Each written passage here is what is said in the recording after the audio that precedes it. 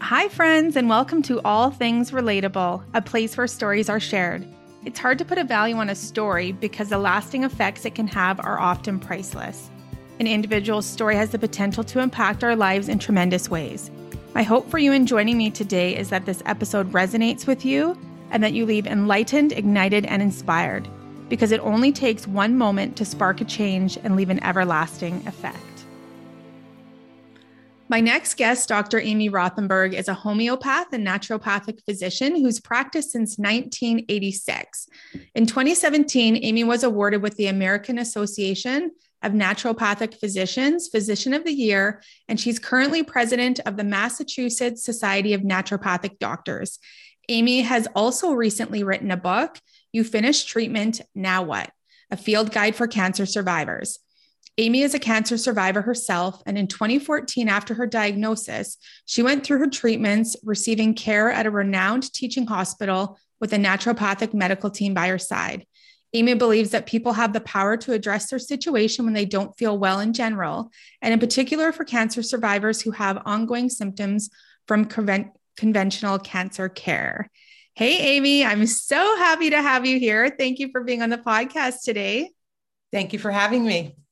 Okay, so you have been in this field of medicine for a long time. So I want to know this. What was it that led you to this career? Oh, well, I love that question. And I think there are so many naturopathic doctors practicing these days, and everybody came to this profession for different reasons. For me, I was a kid, and I kind of wanted to be a doctor, one of those little kids who just always wanted to be a doctor. But the events of my life, when I was 12, my father had a heart attack in his sleep and passed away.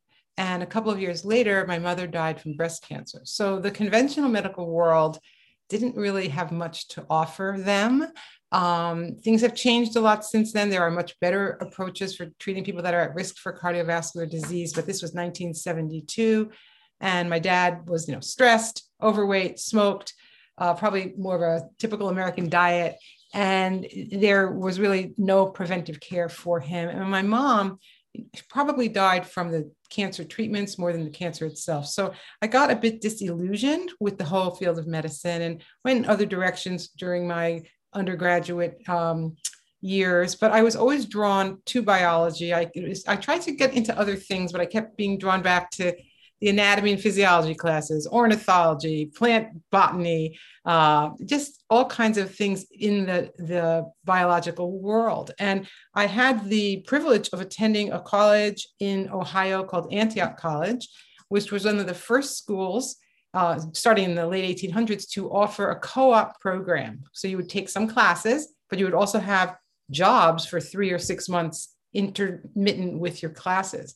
And one of the jobs that I had quite early on in my undergraduate training was in Portland, Oregon, at the University of Health Sciences Center. The job was not that interesting, but I happened to fall into a house where there were 3 naturopathic medical students living. I was living in a group house with them in Southeast Portland. And as soon as I met them, like within a few hours, I was like, oh my, because I had never heard of that profession. There was no internet, of course, at that time, and there was no real advertising for naturopathic medicine in anything that I had ever seen, or for the school.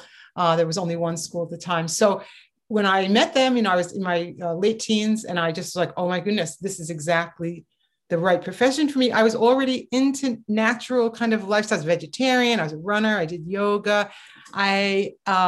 And this medicine matched my lifestyle in many ways, and also brought together my really deep love of biology and the way the human body works in health as well as in illness. And so when I was very young, I charted my path to go back to college, finish my prerequisites, attend naturopathic school. I graduated when I was 26, and I have been practicing ever since. Wow. Oh my gosh. That is just incredible. Like, it's kind of sounds like you always kind of had that in you from childhood, like that pull. And I guess the events that took place in your life that just the stars aligned and you just kind of found the place where you thrive. Because One thing I want to touch on too is you've been in this field for a long time. And so sometimes I think we find our way into a field and we love and are passionate and lit up about it. And then sometimes there's, a fork in the road and we try something else. And I don't know, I guess there are a lot of people that are in the same career that they've been in for a long time and are passionate about. Maybe less you hear about it today. There's pockets of time here and there. And then Yeah. I feel like there's people that are in a particular career for a long time, but they're not still fired up and passionate about it. They just do it because they've always done it. But from when I first met you and talked to you, just like seeing you now, it's just so evident that you are still so passionate and fired up about this field that you're in. So I just think it's, I think you're bringing up some super important points. I do feel like now, with the generation of people in their 20s, 30s, even 40s, there's much more acceptance of doing something for a while and then branching out and taking it in a different direction or pivoting entirely into something new. In the generations before me, it was very typical, first of all, for only men to be working outside the home, largely, and having one job, and for 40 years, and you retire, you get your nice pin or whatever, golf clubs or whatever, and you're done. I think there's less and less of that, and the freedom that allows, and the capacity for people to stay curious and explore other options, I think is really for the benefit of a lot of people. There are still many people who are working low wage jobs that they're not particularly inspired about. I'm certainly aware of that. But for me personally, I think there's so many elements to being a naturopathic doctor that I took advantage of. So we have the patient care part of things. And then right from the beginning, because one of the things that I tried to get more into when I was being pulled back into biology was journalism and writing in general. So right from the get-go, I started writing. I had very little knowledge or experience, but you could always write up a patient story. And that was something that I found very helpful for sharing knowledge and information about natural medicine approaches to common winter ailments or common acute problems that arise in children, or preventive care for the big three: heart disease, cancer, diabetes. And so I was able to do some writing. And then I also have taught a lot at various kinds of, for various kinds of audiences, from colleagues to naturopathic students, but also to medical colleagues and other people in allied health.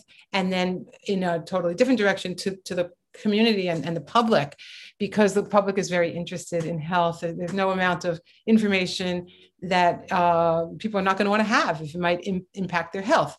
And for me, learning all of that and experiencing all of that, I think each one informed and impacted the other. So when you're teaching it, and you're going to be teaching about something, when you're sitting with a patient the previous week around the same topic, it hones your actual clinical work with your patients. And if I know I'm going to be writing about something while I'm teaching, I'm thinking about, what is the best way to really communicate this idea?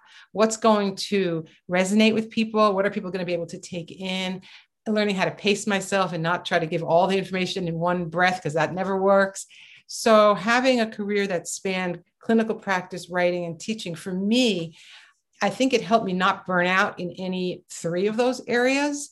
And I also had income from all three areas, so I didn't have to overwork. And I would say for me, overwork in the clinical setting would be a place that many providers across all of medicine, especially during COVID, are burned out and are having to work so hard and such long hours.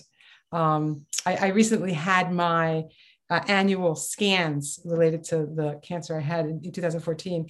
And I like to chat up the mostly gals working in these settings, not always women, but usually. And I was asking them about, how's the workload been? And they are so understaffed that they were all doing double shifts. They were 8-hour shifts and they were doing 16 hours in a day, which can't possibly be healthy for them. Of course, not even to mention how that might lead to medical error. So we're in a bit of a bind. I know you're in Canada, we're in the States, maybe it's better in Canada, but a lot of burnout going around. So I've also been blessed to have a partner who's very supportive and encouraging. And we raised 3 beautiful children. And I took a lot of time off when my kids were little. I wanted to raise my own family, and I felt supported in that decision. And of course, never regret a minute of that. And that also informed my practice and my writing and my teaching, being a mother, and vice versa. So, yeah. Oh my gosh, all of that's just so beautiful. There's so much in that. So, okay, I just want to go here first for the listeners. So for someone who maybe isn't aware of, like, what is a naturopathic approach compared to what would it be called? What's the opposite of that? Not the opposite. We sometimes just use the term conventional medicine. Some people use the term allopathic medicine, the medical paradigm. There's just lots of ways you can say it. None of them disparaging. There's a time and a place for every kind of medicine, I feel. Yes. And you actually experienced this through your cancer journey and treatment. So Yes. what are the main differences between? Yeah. Well, I think in conventional medicine, there's a big emphasis on treating symptoms and giving people relief from the symptoms that they have. I think that's pretty much the name of the game. That's often with medications. Sometimes it's with other recommendations, but it often leans into and emphasizes various medications. And that's why we have a bit of an epidemic of what is called polypharmacy, where people are taking more than one medicine at a time. If you look at people over the age of 60, 40% of them are taking at least one drug, and another 20% are taking more than 5. So, there's just an enormous amount of overprescribing. And sometimes we have what's called the prescribing cascade, where you have an illness, take a medication, it helps with that illness, but then you get another side effect from the medication for which you take another drug. This is called the prescribing cascade. In terms of naturopathic medicine, I would say the key features of naturopathic medicine are trying to identify the root cause of a person's problem and trying to work at the root cause, not only giving symptom relief. Naturopathic doctors follow a wonderful philosophical approach called the therapeutic order, which I can talk about if you want in a little while. But the other main philosophical tenets are to treat the whole person. So a person comes in with very bad, let's say, tendinitis, in their shoulder or something like that. Yes, we're going to look at the shoulder and address the shoulder, but we're going to try to understand that inflammation in the context of the rest of the person. That includes their whole, their digestion, their urination, their sleep, their breathing, their heart, all that. But it also includes their psycho-emotional makeup, as well as their cognitive capacities. So rarely am I only treating this sore shoulder. I'm going to look at it in the context of the whole person. Another philosophical tenet that's super important to naturopathic doctors is the idea of the doctor as teacher. So I can help somebody, but mostly I'm trying to help them help themselves by giving them accurate, timely, appropriate information in the right amounts relevant to their care, with always an eye to prevention when we can, and treatment when we need to. And then the other very important part of naturopathic medicine has to do with stimulating the body's inherent healing capacity. There's a real, it can be described much more through the biology and the biochemical reactions and the immune system's capacity and all of that. But for naturopathic doctors, the idea that there is a healing power within each of us, it's a whatever you believe in, God-given, nature-given, that we just need to find, give people access to their own, do the things we need to do to support and encourage it, and then kind of get out of the way. So that healing power of nature is a big part of what we do. It also includes the healing power of nature on the outside. Very big proponents of having people spend more time in the outdoors, forest bathing, whatever you want to call that. And also to tap into natural medicine substances that are derived from natural sources. Now, there are a lot of drugs, including some cancer drugs, that are derived from botanical medicines, but leaning into the healing power of food. You are what you eat, absolutely true. Herbal medicine, the use of water, hydrotherapy, and there are other tools that we use, but the tools are applied according to this philosophical umbrella. Okay. So Would you say then, I guess treatment, if you're getting naturopathic treatment that compared to conventional, that it's kind of like a deeper or like maybe a more in-depth or a longer process? Like it Yeah, seems I mean, like, I would say absolutely. I would say that the average visit with a naturopathic doctor for an initial intake, let's say with a patient who has some kind of chronic complaint, whether it's irritable bowel syndrome, PMS, eczema, allergies, hypertension, you name it. The initial intakes are usually an hour and a half, hour to an hour and a half, which is a little bit longer than you usually get with your primary care doctor. Specialists, you can sometimes get a nice long visit in the conventional medical world, but that's the typical length of time in terms of the meeting. And then the arc of when and how we're seeing improvement with patients. Part of the problem is that many people, I believe in our times, they're very uncomfortable feeling uncomfortable, and they want quick solutions to their healthcare problems. But for many of them, they didn't get to the healthcare problem they had in a quick way. It was years and years. What are we? We are a product of our genetic inheritance, our environmental exposures, both those we can control and those we can't, our family dynamics, choices we've made along the way related to recreational drug use, alcohol use, risk-taking behaviors, diet, of course, relationship things. So we're a product of all of this. And so if a person comes to me and they have, let's say very commonly, metabolic syndrome, hypertension, high cholesterol, and high blood pressure, hypertension is high blood pressure, excuse me, high cholesterol and belly fat and high blood sugar, called metabolic syndrome, like that is not something that's going to get better overnight. They didn't get there overnight, and we're going to give ourselves gradual, hopefully permanent, enduring changes that will lead to a reversal of that diagnosis. And there are many, many chronic diseases. Upwards of 80% of chronic diseases are lifestyle influenced. So I front load my visits with patients talking about this. I'm like you're coming in fully loaded here. We're going to break it down, and we're going to find the things that are where we have the most leverage with a person at that point in time. And what are they willing to do? I have literally had people say to me, I do not want to give up salt. I'd rather just take my blood pressure medicine. So, then that's a hard stop. Okay, I have to work with that. I can work with that.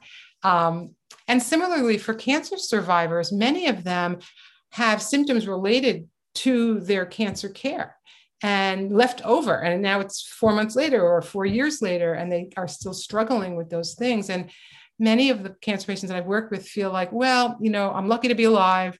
I can live with this. And, I always say, we're all lucky to be alive, and we can probably have some impact here.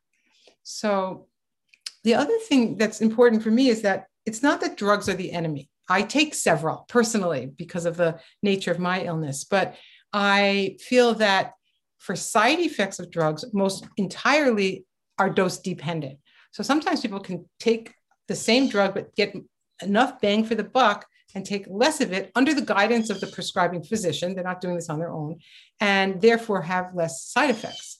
So there's lots of conversations to have. And I think one of the pieces of improvement in my own practice, I think over these many decades, is learning to, again, sort of pace myself and learn how to best prioritize what the patient would be willing to do, able to do, capable to remember, afford. There's many variables that go into it. I could write up a beautiful 2-page plan that covers every area, and the person looks at it, they're so overwhelmed, they don't do any of it. Right. Yeah. So I feel like that's so important that you brought that up, is the pacing of it, because like you said, we didn't get to where we were overnight. So it's going to take, there's no magic fix or magic pill that we all kind of want, right? That instant switch. So it's going to take some time and switching your daily habits and what you're willing to change in your life to get the desired results. So I'm glad you brought that up. Before we get into like the cancer, what are some things that people can do for preventative prevention of some of the main illnesses that you see on a day-to-day basis? What are some I don't You know. bet. And I have a caveat here, which is that a lot of the things that I can speak about on that question are the same said things that I would speak about with cancer survivors. The number one thing I would say is regular exercise. It sounds like so basic, and doesn't everybody know that already? And haven't we proved it? And hasn't the research shown it? Yes, yes, and yes. But that is not necessarily enough to get people moving. And I often have a good laugh with my patients, when I'm trying to get them started with exercise. And for most people, the lowest hanging fruit there is walking, which is fine, a fine exercise. And I want people to do some consciousness raising, like how many steps do you actually take in a day? And now most people have a pedometer on their phone, and can do that. And I say to them, like, if you're getting like 400 or 600 steps a day, and remember the goal is like more like 8 to 10,000. Initially, they were saying 12,000. They've rolled that back, and people get quite enough benefit from about 8,000 steps a day. But if you're only getting like 400 or 500, and like most of them are between the couch and the refrigerator, we have a problem.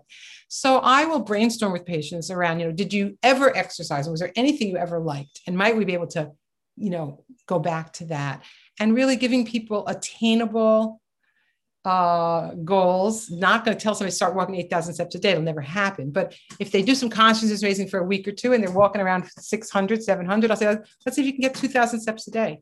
Be sure you have well-fitting shoes. If you have medical conditions that might inhibit the capacity for you to walk, be sure you're cleared for that.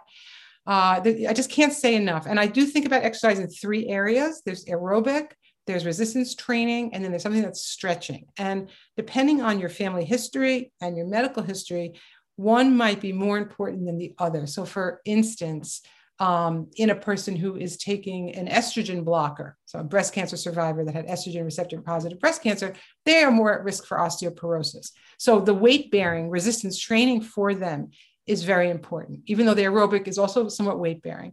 So things like that, just understanding the context again. Context, everything's context dependent, and we have to lean into our understanding of the context.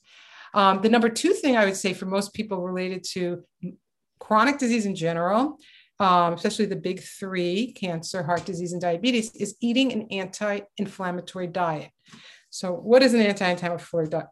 Anti-inflammatory diet basically means sidestepping the refined sugars, all the white foods that everybody loves, cookies, cake, candy, all that kind of jazz, not over drinking. Over-drinking is not good for people. What does that mean in terms of real day-to-day imbibing? That's 1 drink a day for women, 2 drinks a day for men. Now, not encouraging that everybody do that, but I'm just saying more than that would be considered excessive, as would any amount ever of binge drinking. So that's just a kind of benchmark to think about. And then what do you eat? The main things to eat are fruits and vegetables, lean proteins, including especially poultry, eggs, any fish, of course, very, very healthy. And then nuts and seeds and healthy oils. And then complex carbohydrates, grains that give you enough fiber to work through, to act as prebiotics in your system. So things like brown rice, quinoa, grains like that are considered whole grains. Millet is another one, barley. That's the second thing, anti-inflammatory diet. And when I have a person who's eating what is considered a standard American diet, basically bad, a lot of fast food, a lot of fried food, a lot of processed meats, those are all things that have been declared, carcinogenic for 1, and just loaded with salt for 2. The processed meats. So we try to steer people away from those. But for a lot of people, I can't just tell them, don't eat this, don't eat this, don't eat this. I basically, a lot of times my opening salvo is, I'd like you to add 1 green salad a day. And that's it. That's the only change we're going to make. And I'll teach people, like, what do I mean by a salad? I mean, like 5 or 6 different vegetables and some kind of lean protein on there. Hard-boiled egg, handful of garbanzo beans, a handful of almonds, something where there's also protein. And you want to use some healthy fats with good quality olive oil or good quality dressing without hydrogenated fats. So anti-inflammatory diet's the second thing. The third thing I would say is working on the microbiome. which is everything that exists between your clavicles and your hip bones, everything in there that's not a bone, a joint, an organ, ligament, etc. And you want to, we're made up of multitudes, so all the different bugs that make up our microbiome help our digestive process, is where the immune system arises from the gut, about 80% of it. And then we also have the impact of the gut microbiome on the mood and on cognition. So it's very central.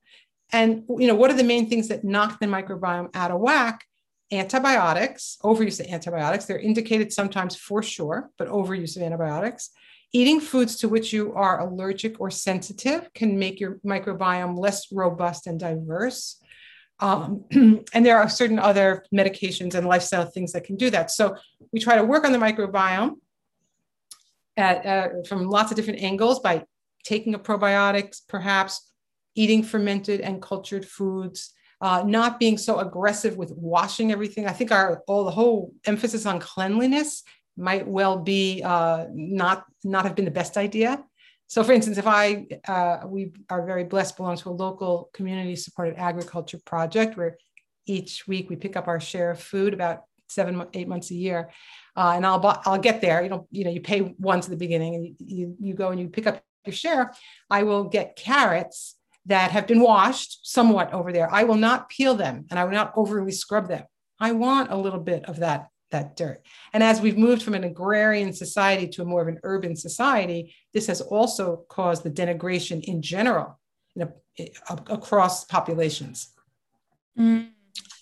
Another thing that I would always encourage people to do is to really take an honest look at the toxin load that they are living in and with, both related to the foods that they eat and other things they consume, personal care products, cleaning products in the home, products related to arts and crafts, and to do whatever we can to lower the toxic load, because we know that the toxins can be hormone disruptors, can be inflammatory, and it's hard to do. And I always say, don't do it wholesale. Don't go home and throw everything out. Just when you buy something, put that one to the side. When you buy a new one, try to get unscented, try to get less, because the chemical buildup in our systems, in our environment, including our internal environment, is real. And it's definitely having an effect on people.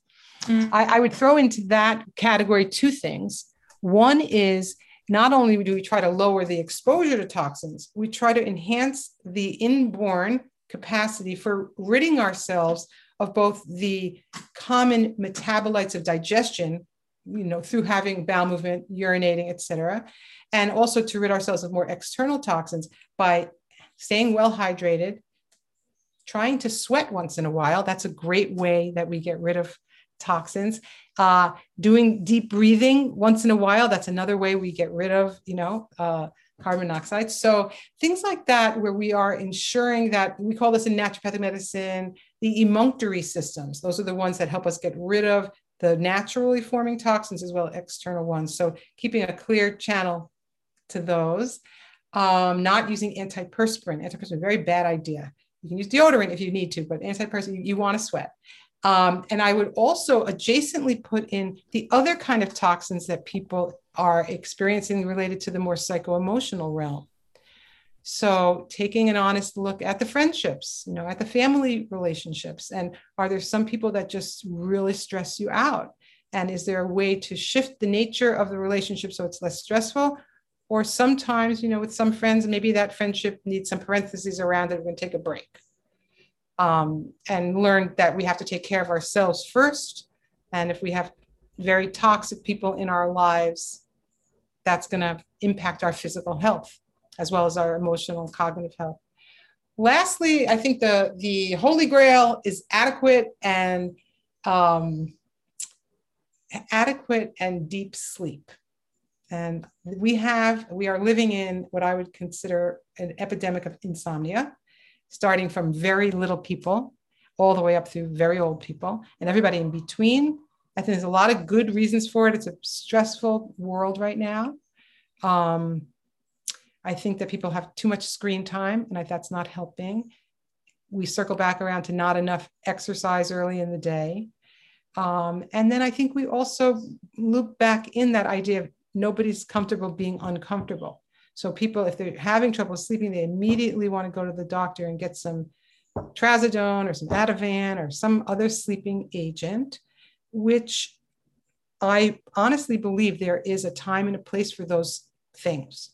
You know, you just lost a loved one, you heard very bad news. You know, people sometimes need a hand like that. We're just going to numb them out, so to speak, and let them just drift off. But the quality of sleep with these kinds of things, benzodiazepines, not great.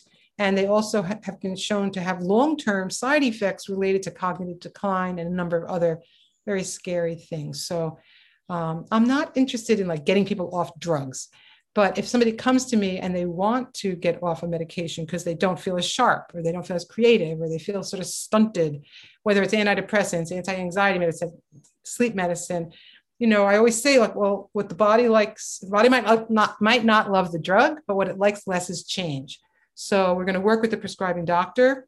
We're going to start building up all the natural medicine approaches that can help.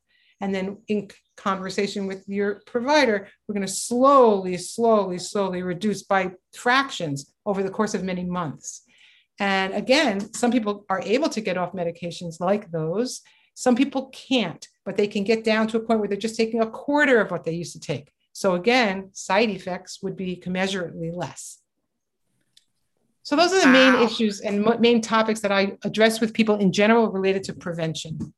All of that is absolutely incredible. I feel like, yeah, you don't really need to wait to go and see a naturopathic doctor. Do you have a lot of people that just come to you before there's any symptoms to talk about preventative care? Yeah, I mean, I would say that even though I've been in practice for 36 years, the groups of people that come to see us, the types of people, and I think my husband would agree, they fall into three categories. You have the first category, which are folks who they're living a natural-ish lifestyle, and they want their medicine to match that. They have a posture sort of against pharmaceuticals. They are eating a healthy diet. They're doing what they can on stress management, et cetera. And they may or may not have a current illness that they are worried about, although most people do come in with a little something, you know, maybe nothing terrible, they have a little bit of eczema or feel a little hormonal before their period, like that. In that category, I would also put people who they are healthy and they're living a healthy lifestyle, but they've got bad genes, quote unquote, bad genes. In other words, you know, all the women in their family get dementia, or everybody by the time they're 60 has to have a hip replaced. And so they know it's sort of coming down the pike, honestly, due to their genetic inheritance. So people like that, we can really be proactive. And it may be that we can't totally stave off the inevitable, but we can put it off by this many years or this kind of severity. So there's that kind of person. Then we have people who come into us who are have not found help or enough help from conventional medicine. It could be from a very well understood pathology that the medications either don't work well enough, or they don't tolerate them well. Or increasingly, it's people who come in where all the lab work is normal, all the physical exam is normal, the screening radiology reports are normal, and they don't feel well. They're either very sore and achy, they have chronic headache, they have problems with digestion, you know, everything's normal. And so what happens to that group of people is they generally get put on antidepressants. You know, must be in your head kind of thing. It's very patronizing. And a lot of people coming to me, they have the prescription. I'm not going to fill that. I mean, it's depressing that I feel this way, but I'm not depressed, you know? So that's sort of the second category. And the third category, I would just say people who are desperate and they have not, they don't even know what we do. They don't totally appreciate the training, education, philosophy of naturopathic medicine, but they have a friend or a cousin or a neighbor whose kid used to have asthma and their kid has asthma. Just do whatever you did to that kid, to my kid, which is kind of funny because one of the other philosophical tenets that I didn't mention earlier is the whole idea of individualizing treatment for the person in front of you. So if I have 10 kids with an earache, I'm not going to give them all the same antibiotic. They're going to get a different treatment plan based on how they are experiencing their earache. and what I know about them in the context of the whole kid, behavior, sleep, digestion, et cetera. So being able to individualize care, and this is something that I bring up over and again in my book. I do give general information, but I shy away from giving very specific, like amounts of a particular supplement, or this many milligrams of salt for this kind of thing, or this many glasses of water for that matter. We just basically want to emphasize that we all have individual biochemistry that will react differently to whatever changes we make, additions we try, approaches we employ. And so I love that part of my medicine because it keeps it from being boring. I'll tell you that. And I think it's better medicine. And, and conventional medicine, particularly in cancer care, is moving in this direction to give specific immune therapies that are based on that individual's immune system, blood work, and things like that. So I think we are moving in this direction slowly. Okay. Before we get into your cancer journey, I just want to touch on what are some of the most incredible transformations that you've seen through your practice when somebody comes in, however they come in, and then after your kind of journey with them and their willingness to jump on board and make some changes, what are some of the most incredible things that you've seen come from? Yeah, I can give you, let's see, I'll talk about two different patients of mine that I think exemplify a lot of naturopathic medicine, the promise of naturopathic medicine. One was a gentleman in his 40s. He had been on 4 to 5 rounds of antibiotics every year since he was about 12. So he had literally had hundreds of rounds of antibiotics. It was terrible for sinusitis. He struggled with very bad sinusitis. He had had several surgeries to help, clean him out and ream him out. And they kept coming back and they kept coming back. And he was very, very motivated. He didn't know much about what we do, but he had a dear friend who was a physical therapist who had been a student of ours for many years. And she sent him to us.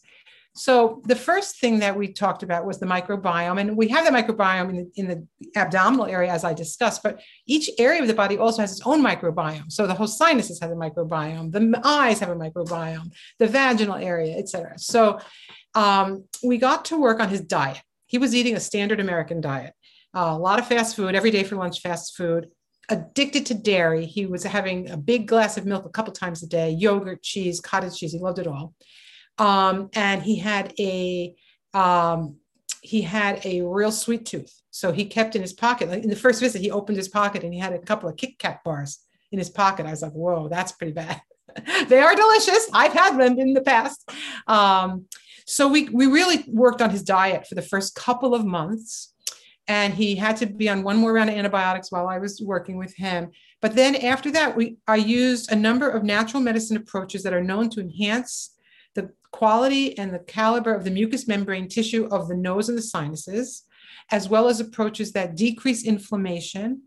And he had an everyday list of a small handful of supplements that he took.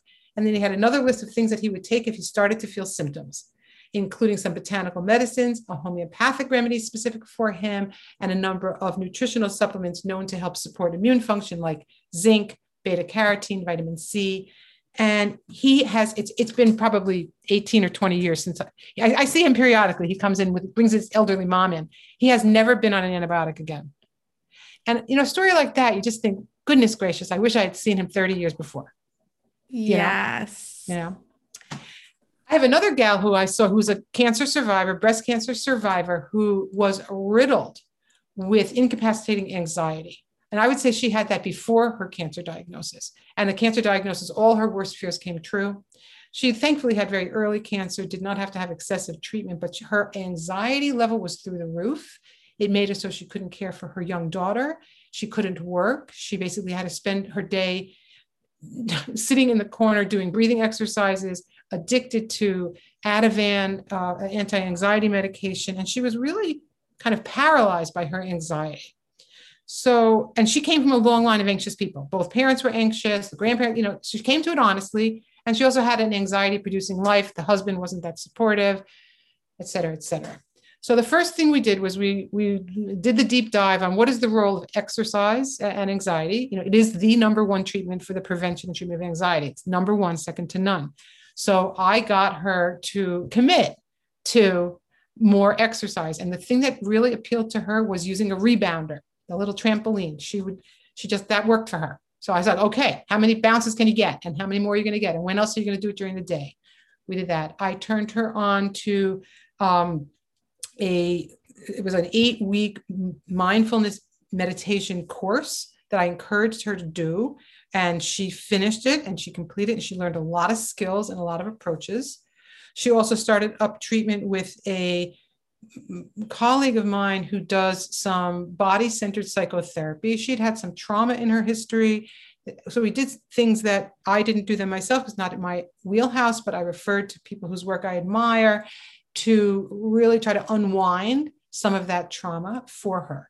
And then we used some of the natural medicine approaches related to certain amino acids, theanine. We used melatonin to help with sleep. We used GABA to help with mood stabilization. And we got her off of refined sugars just because they're irritating in general and they don't help with anything, including anxiety and depression.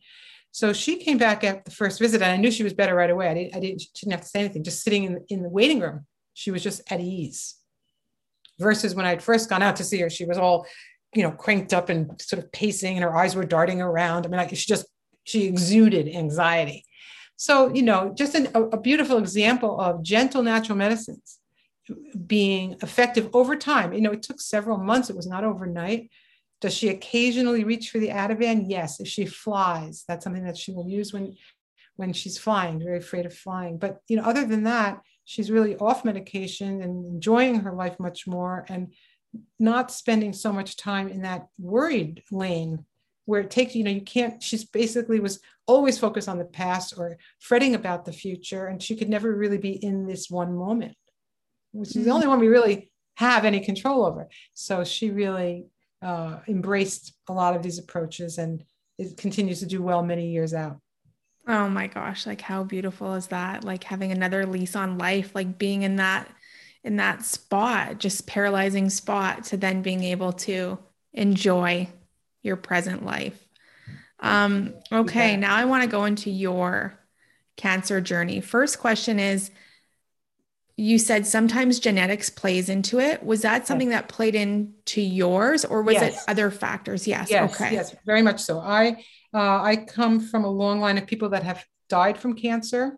I was tested in my 40s for the BRCA mutation, which is a common breast and ovarian cancer gene, and I tested negative. Fast forward a few years, at the age of 54, I found a lump in my breast during a time when it was actually New Year's Day. And the night before, my husband and I are big ballroom dancers. We've been out till 4 a.m, top of my game, danced every dance, happy. And when I found the lump, I was like, oh, this can't be good because I'd had mammograms from an earlier age than most women because of my family history. And I did not have fibrocystic breasts and I'd never had a, call back on a mammogram. I was diagnosed with early breast cancer and I went through that treatment. I opted to have both breasts removed because I saw one of my sisters that had breast cancer numerous times and I just didn't want to go through it again. She had also tested negative. And the doctor was like, well, you shouldn't even get tested because she had disease and she was negative. I was like, you know what? Just take them both because we might not have that, but we have something. And I don't want to be going through this again. And I had 4 rounds of chemo and I had radiation to my chest wall. And then if you have the BRCA mutation, the typical thing to do is to wait a while and recover from that and then have your ovaries removed. Well, I didn't want to wait very long, so I basically said to them, as soon as my blood counts are back to normal, let's take out the ovaries. It had been such a crappy year, I didn't want to bring it into the next year. And they found cancer on both ovaries. So either the breast cancer sort of saved my life because it was very early ovarian cancer, for which I'm very thankful. But I did have 12 more rounds of chemo at that point, which is a lot of chemo in 1 year. Mm-hmm. That was how genetics played a role for me. And I just do say to people, if you were tested before 2010, and that's a long time ago now, but if that was your story, you might consider being tested again because the test has gotten better. That's what happened. My genes didn't change. They don't change, but the test got better. And at that point, that was discovered.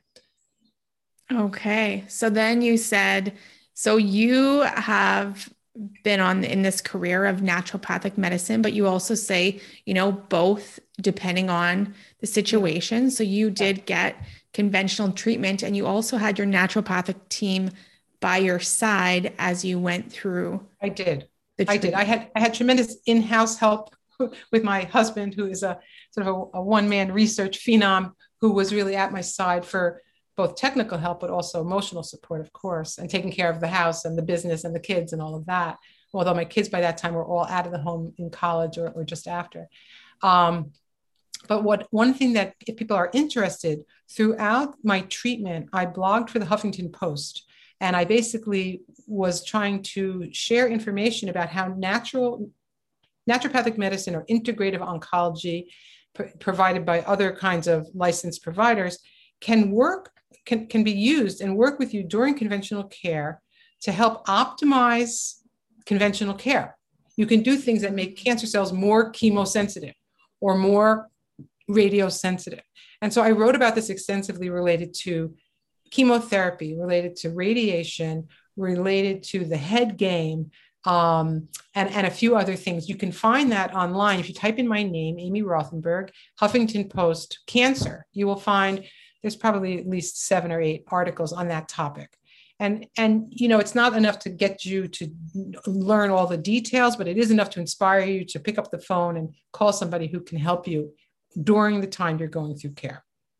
No one needs to go alone. And, if you can help to enhance efficacy, that's good.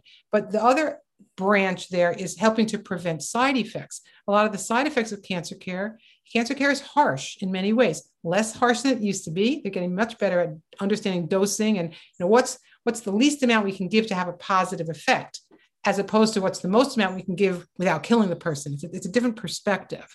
But nonetheless, many people have side effects from low blood count to lymphedema, to peripheral neuropathy, to fatigue, to depression. The list goes on during care. There are many things that can be done, stomach ulcers, mouth ulcers, et cetera, to help prevent that. And then if side effects do arise, there are natural things you can do to help address those symptoms.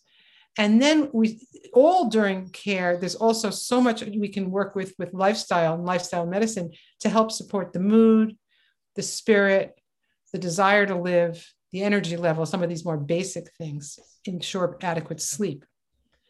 So, during care, I think it's super helpful to have somebody who has this kind of training nearby.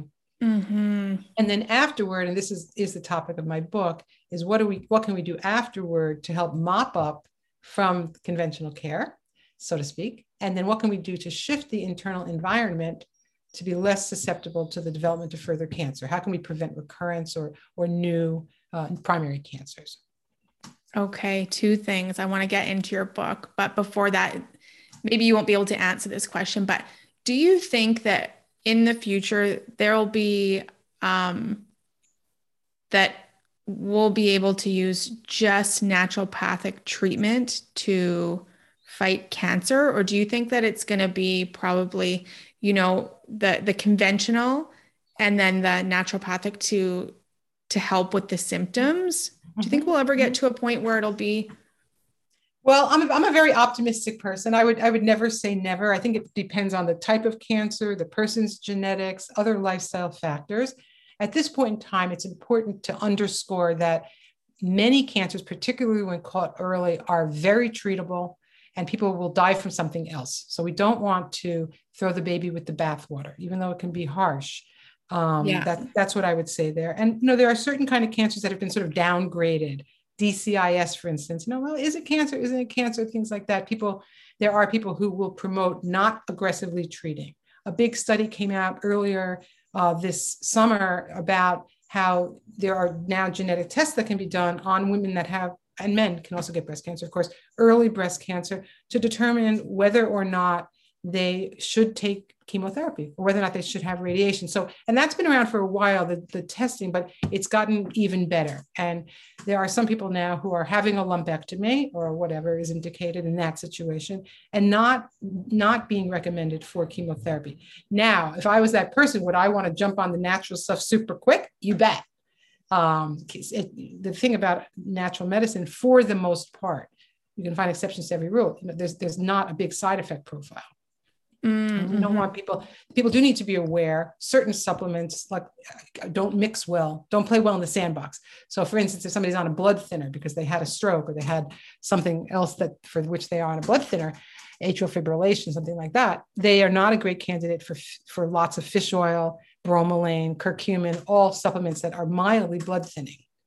Okay. Some would be okay, but so that's where you really want to be working with a knowledgeable person so that you're not putting yourself at risk. Yes. Okay. Now let's get right into this book because I feel like there are so many people who are on the other side. So yours is, now what? Like a field guide for people who had cancer. Now what? Because like you said, the chemotherapy and the radiation, some of the harsh treatments that people go through, they leave, there's lingering effects that they have on the body. And like you've talked about, that's so important. The microbiome is like, doesn't that get like shot really when you take antibiotics, do treatments like this? So for people who are, if you're listening, you probably know someone that has had cancer, maybe in your family, maybe not, somebody that has been affected by it. So you have this book to help people as they are finishing treatment. Now what? So let's talk about that. You bet. Some years after my treatment was over in 2015, I just became very interested in this. I knew what I needed to do to recover and regain my vitality. During my last chemo, I said to my husband, okay, in 6 months, I want to do my first triathlon. So because I knew I needed to give a little uptick in my exercise. I was always an avid exerciser, but I wanted to do even more. So I set a goal for myself. And, and I have to say, compared to many people who went through things similar to me, I feel excellent. I don't jinx myself, knock wood here, but I feel excellent. My mind is clear. My heart is open. Physically, I'm not suffering, in any way. So is that going to be the case for every cancer survivor? Probably not. A lot of people went into cancer not very healthy. So, you can kind of do the math. But there are things that people can do to take back some of the power and self-agency through the choices and decisions they make in their lifestyle, in their diet, in their exercise, in their stress management, et cetera, that can impact both their quality of life, but also their health outcomes. That's important here. And in my book, there are over, I think I tapped out about 360 references in my book. So whenever I say something, make a claim about something, I give you the reference to the study that was done that helps support that recommendation. And I basically broke it down into the areas that I felt were most important. The first one was basically how to talk so your oncologist listens, and listen so your oncologist talks, because an informed patient is the best kind of patient. And the person who feels like they have their own personal island of power and self-control and can arrive with their questions, bring a person with you to help, in case you're anxious, nervous, et cetera. So I have lots of tips about how to show up with your doctors and all of that. And then I launch into exercise, which I will always say is the number. If you can only change one thing, it should be more exercise.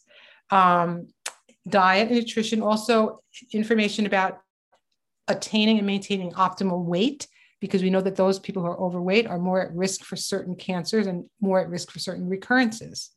And then I have a chapter in the book on botanical medicine and the use of plants. I have another chapter on whole person medicines like homeopathy, acupuncture, Ayurvedic medicine. I have a chapter that is related to hands-on medicine and that kind of hands-on work that can be so helpful. Another whole area is around the head game. Then there's another area about environmental toxins and supporting those emunctories that I mentioned earlier. And then I have a whole chapter called Caretakers as Survivors. Because caretakers and many people who have cancer have also been caretakers or needed caretaking, and just some thoughts around that. And then I end the book on topics, thoughts for the future and the sort of promise of natural medicine. But my goal, my overarching goal, those are sort of the details, is basically to empower people with information and inspire people to want to make actionable changes that can impact their quality of life and their health outcomes. Wow. This week, I just recorded the audiobook, which will be available on Amazon and Audible. And I'm very excited about that because I got to read the whole book in a couple, but in sort of one whole bite, if you will. And I think it holds together very well. And you could read this book and you could learn things that can help you or your loved one actually feel better. Not to mention, hopefully, preventing recurrence. So would you say this book is also for someone maybe who hasn't, isn't on the other side of treatment, but to be informed if there's somebody in their life that... Oh yeah, 100%. You bet. And I mean, as everything that we've just talked about, it's like I re-listened to all of my episodes, but really, really thinking about what you say and how we can be preventative so that our body isn't susceptible to all of the other things. So is there anything... You have to remember that like everybody has cancer cells floating around, right? Mm-hmm. And your immune system is so brilliant. It's like an incredible orchestra. It just knows exactly what to do. It can respond to previous insults. It can remember things from the past. And we just need to do things to keep our immune system functioning as best as possible. So, tending to the microbiome and not eating a lot of sugar and not being so stressed out. There's a whole world of psychoneuroimmunology where your mind affects your nervous system and your nervous system affects your immune system, and around we go. So, yeah, I think, we all have power to feel better and to make choices along the way of each day that can improve our health. And I will also say that we are all going to die. Like one thing I often say to my students, like every single patient you treat is going to die. I mean, eventually it's part of the contract of being alive. So we have to make the best of each day. And I'm not saying that the things in this book are miracle work. I'm not saying every single survivor will never get a recurrence. That's not possible to ever say. But I do think we can stack the deck in our favor. Mm-hmm. And that also it's important to know you're not alone. I mean, the American Cancer Society changed their incidence of cancer. They used to say it was 1 in 4 Americans. Now it's down to 1 in 3 are going to have some kind of cancer. This is America, not Canada. Some kind of cancer in their lifetime. A lot of it's skin cancer. That can also be bad. So that's a big number. That's a big number. So taking back the reins a little bit and remembering that we have some control over how we use and treat and care for our body, mind, and soul. Oh, I love that. And I love how you talked about, it's a process, it's a journey you can start small by adding in the salad.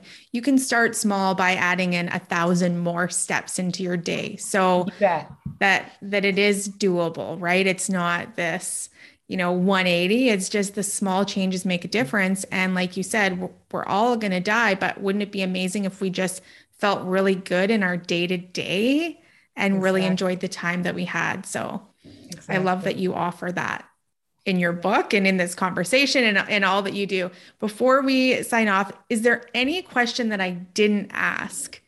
Anything that's on your mind that you really are like, okay, this is something that I just need to share? Yeah, I think the main thing is to encourage people to be very direct with the people that they love and to really let them know it in actions, in words, in touch, in whatever ways. We're living in a very challenging time. We have a long way to go on so many issues that are troubling in our society. And so leaning into those we love and also being kind to strangers. You never know what somebody else is going through at any given time. So being kind to people that you come across, because people are pretty stressed out right now. They really are. And then I would also just love to say that you can find information about the book on my website, which is dramyrothenberg.com. It's DRAMY, my last name, Rothenberg.com. It will be available wherever books are sold. You can ask a library or a bookseller to find the book for you. It'll be in softcover, hardcover, ebook, and audio. And the book release date is September 26th. But if you go on my website and you there are places you can sign up there, you'll get information about pre-ordering the book. And we would love to share this information that's in the book as widely as possible because we think it will really help people. Yay. Oh my gosh. I'm so excited for for this book and for the world to get their hands on this, because I think it's going to be such a valuable, wealth of knowledge and hope and inspiration and, means so many things to so many different people. So I'm so excited that this book is coming out. And we'll absolutely link. Thank you so much. Thank you. We'll link all that in the show notes. So wonderful to talk to you. I think it's just incredible. I can just feel and see, when there's just people that are just so dropped in doing what they love, sharing their passion, it really makes such a difference. And the ripple effect that it has is just, you won't even see the ripple effect, but it's just so huge and so far spread. So thank you for sharing this. You bet. And thank you so much for having me. And I look forward to connecting again sometime soon. Yes. Thank you. Thank you for joining me on today's episode of All Things Relatable. If you know someone that would relate to this episode and get value from it, please pass it along. Also, if this episode resonated with you, I would love for you to rate, review, and subscribe.